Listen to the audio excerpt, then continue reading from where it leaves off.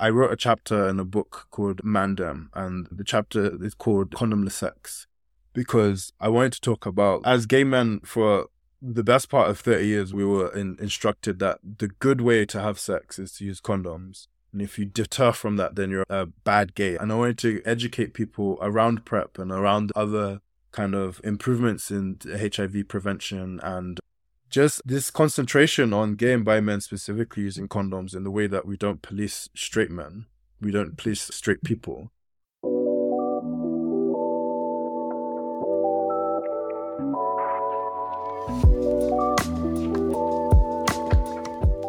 Hi everyone and welcome to the Unapologetic podcast. My name is Pierre. I am your host and the founder of the ethical gay brand Unapologetic. Today I'm talking to Phil Samba, a multi-talented and multifaceted writer, social activist and researcher from Sierra Leone. So welcome Phil and thank you for talking to me. Thank you for having me. I would like to start with the first question that came to my mind. What is a social activist? I learned this particular phrase from Monroe Bergdorf. The social activist is actually someone that's striving to make social change in the world. I go about it in multiple ways. I work in HIV and sexual health, and I work for an organization called the Love Tank. We work with marginalized communities and basically trying to reduce HIV and poor sexual health outcomes. We do it through campaigns, research, writing, advocacy, sometimes lobbying if necessary. And we're quite known in Europe, essentially, as being one of the best organizations that does this work because of just the breadth of work that we do and the quality of it. What's the link between PrEPster and the Love Tank? PrEPster was the organization. It started in 2015 at a time where PrEP, which is a drug that you take before and after sex that stops you from getting HIV, it wasn't available in the UK at all in 2015, although it was FDA approved in America in 2012. And there was lots of struggles with accessing it. And we always knew that it was a big HIV game changer or what it could possibly be. We didn't actually officially get PrEP on the NHS until 2020.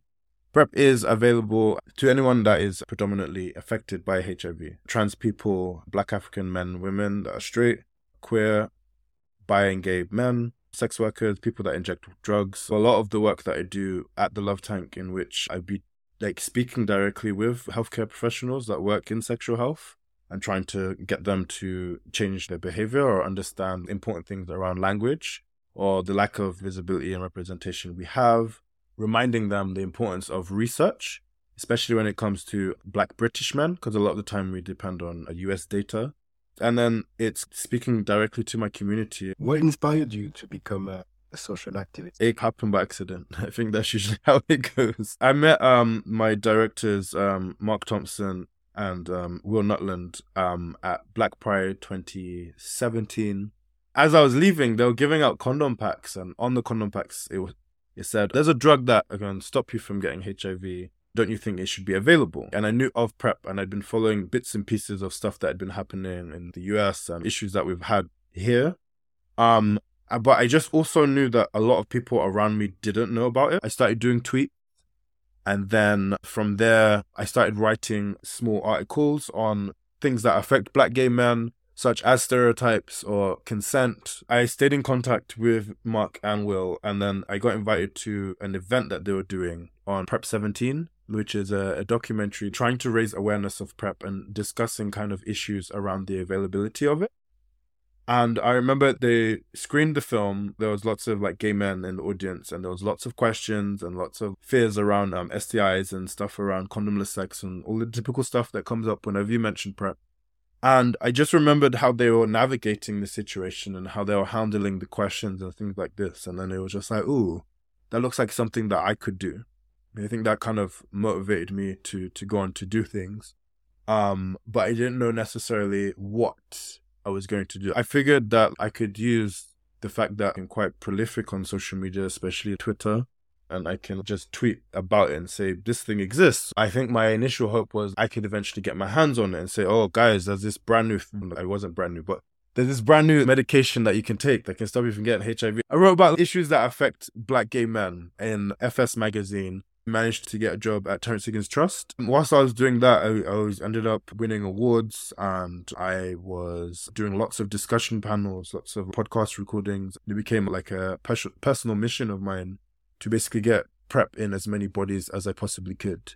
I think one of the first things was to try to get as many people on the PrEP Impact trial, which initially had, I think, 10,000 spaces. It just snowballed and got bigger and bigger. We worked really hard during COVID, and we put out a lot of really good information at a time where a lot of HIV and sexual health organizations were saying don't have sex, and that was all of their advice. At one point, we were the only organization in the UK at the time saying you probably shouldn't have sex, but if you do, these are ways in which you can take care, try to maybe have sex with the least amount of harm. Or these are services. We provided like a COVID hub where we had like services and stuff like that.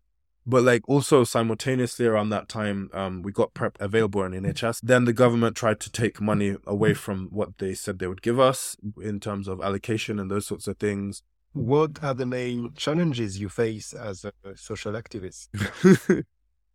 They've actually changed. In the earlier days, when PrEP was less available, I used to get a lot of backlash around PrEP. So people would be like, what about STIs, which is the thing that comes up, or people should use condoms. It's really difficult to get an appointment in certain clinics, those sorts of things. There's just a lot going on, and it's been quite challenging. There's a lot of like aggression towards that. I wrote a chapter in a book called Mandem, and the chapter is called Condomless Sex, because I wanted to talk about, as gay men for the best part of 30 years, we were instructed that the good way to have sex is to use condoms. And if you deter from that, then you're a bad gay. And I wanted to educate people around PrEP and around other kind of improvements in HIV prevention, and just this concentration on gay and bi men specifically using condoms in the way that we don't police straight men. We don't police straight people. When a man and a woman have sex, it's just two cis people have sex, and then that's it. And then you might ask, oh, did you use a condom? And be like, oh, no, but she's on the pill. And then it's fine. But when two gay men have sex and don't use a condom, then it's like we're up in arms. We're like deviants. We're spreading STIs. We're doing this. We're doing that. But my argument around condoms and stuff, I've learned to dispel it by just saying most STIs are actually passed on orally, so through oral sex. And a lot of the time, lots of gay men are not using condoms for oral sex. So what's that? There's also the fact that to get PrEP, you test every 3 months in order to get 3 months worth of PrEP. So you're actually testing more frequently. And also your STIs are probably caught faster because of that. STIs have been going up since the 1990s, but that's also because we're actually improving in some ways in how we do surveillance and stuff like that. But a lot of people have now understood that PrEP is a preventative drug for HIV and HIV alone. And it is extremely effective. And like it works, and it's reduced cases from HIV in London from as far back as 20. It's important to me, it's personal to me, because as a black gay man, I would like to reduce the kind of poor sexual health outcomes that black gay men have. It's really draining to try to draw people in. It also feels like it never ends. HIV has predominantly affected black gay men since the 1980s, and it continues to do. It's less so than it was, but still it keeps going. So it's like, when does this end? There's this whole talk on getting HIV transmissions to zero by 2030. But to be honest, I think that's bullshit, because we don't have the resources to do that. And also, the resources we have here in England, we don't have in certain parts of sub-Saharan Africa where there's high rates of HIV. We don't have the same rights. To say it is just lip service to me, to be honest. What kind of preconceptions do people get when they see you? Because you're really tall, aren't you? Yes, I'm 6'5", and people are really intimidated by me.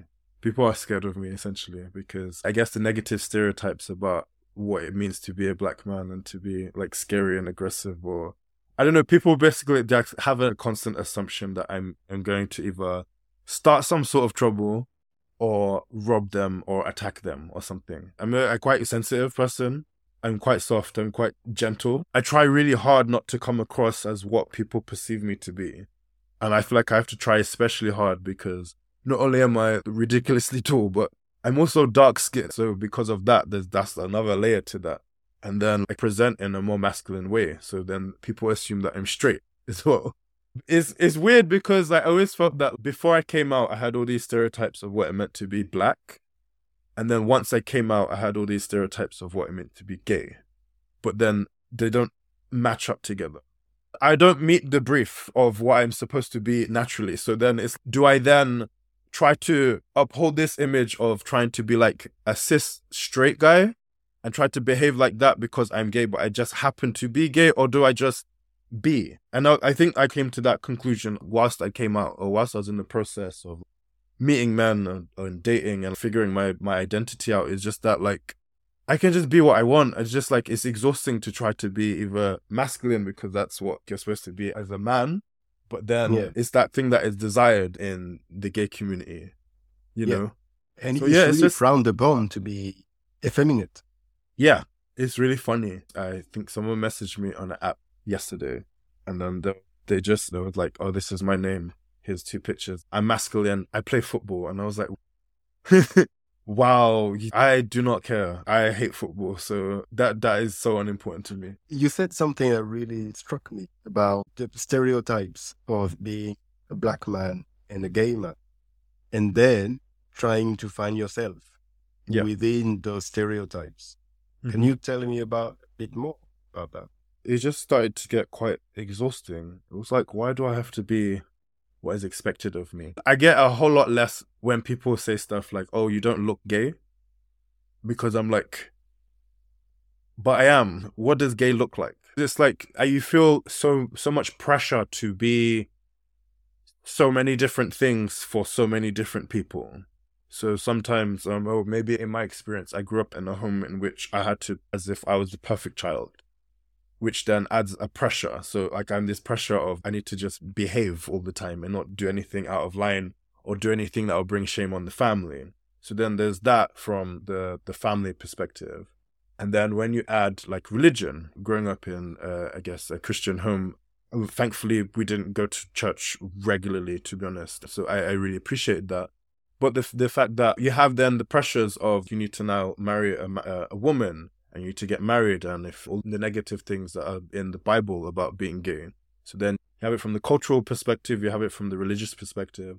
Outside of that, then when you're going to school, then it's like the black straight men that are around me are like, you have to behave this way, or you have to talk to girls in this way, or you have to do that. So then there's all this other pressure. So I think it's just a lifetime of pressure of basically what everyone else expects you to be, and then just taking the good parts that you want from those things and throwing away the bad things that you don't want and just being yourself. I wonder how much you've internalized that sort of people expect you to be violent. I got the impression when you were talking that a lot of your energy is spent diffusing tension or reassuring people.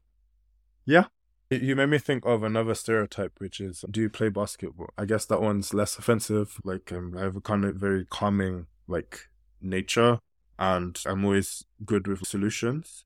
I didn't realize how sometimes I can be very logic-based when it comes to solving issues. And I didn't realize how my upbringing shaped a lot of who I am.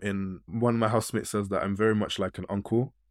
And I didn't realize how much I was until he said it, or how I reflected on it. But it's right. It's weird how, although I've grown up in this country, I still have very West African kind of ways of being in my nature and with how I am. And I found it really interesting. A couple years ago, I did a documentary, and it was on African activists across the diaspora talking about our experiences and our upbringing. It's crazy that being in this country still, obviously it'd be very different if I grew up in Sierra Leone, but it shows how you still have a lot of those things buried in you. Yeah, it's some elements of culture are not consciously or deliberately transmitted, but we still pick up on them. Where can people find you? You can find me on Twitter and Instagram on Idiosyncratic X. How can we support the Love Time? And is it possible to volunteer? Yeah, absolutely. We're always looking for volunteers. We have lots of different things on all the time. We're looking for people to take part in research, in focus groups.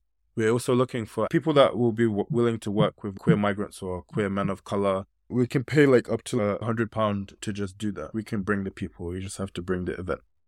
Well, thank you so much for having me again. Thanks everybody for listening and watching. Feel free to share, comment. Lots of love. See you later. Bye bye. Bye.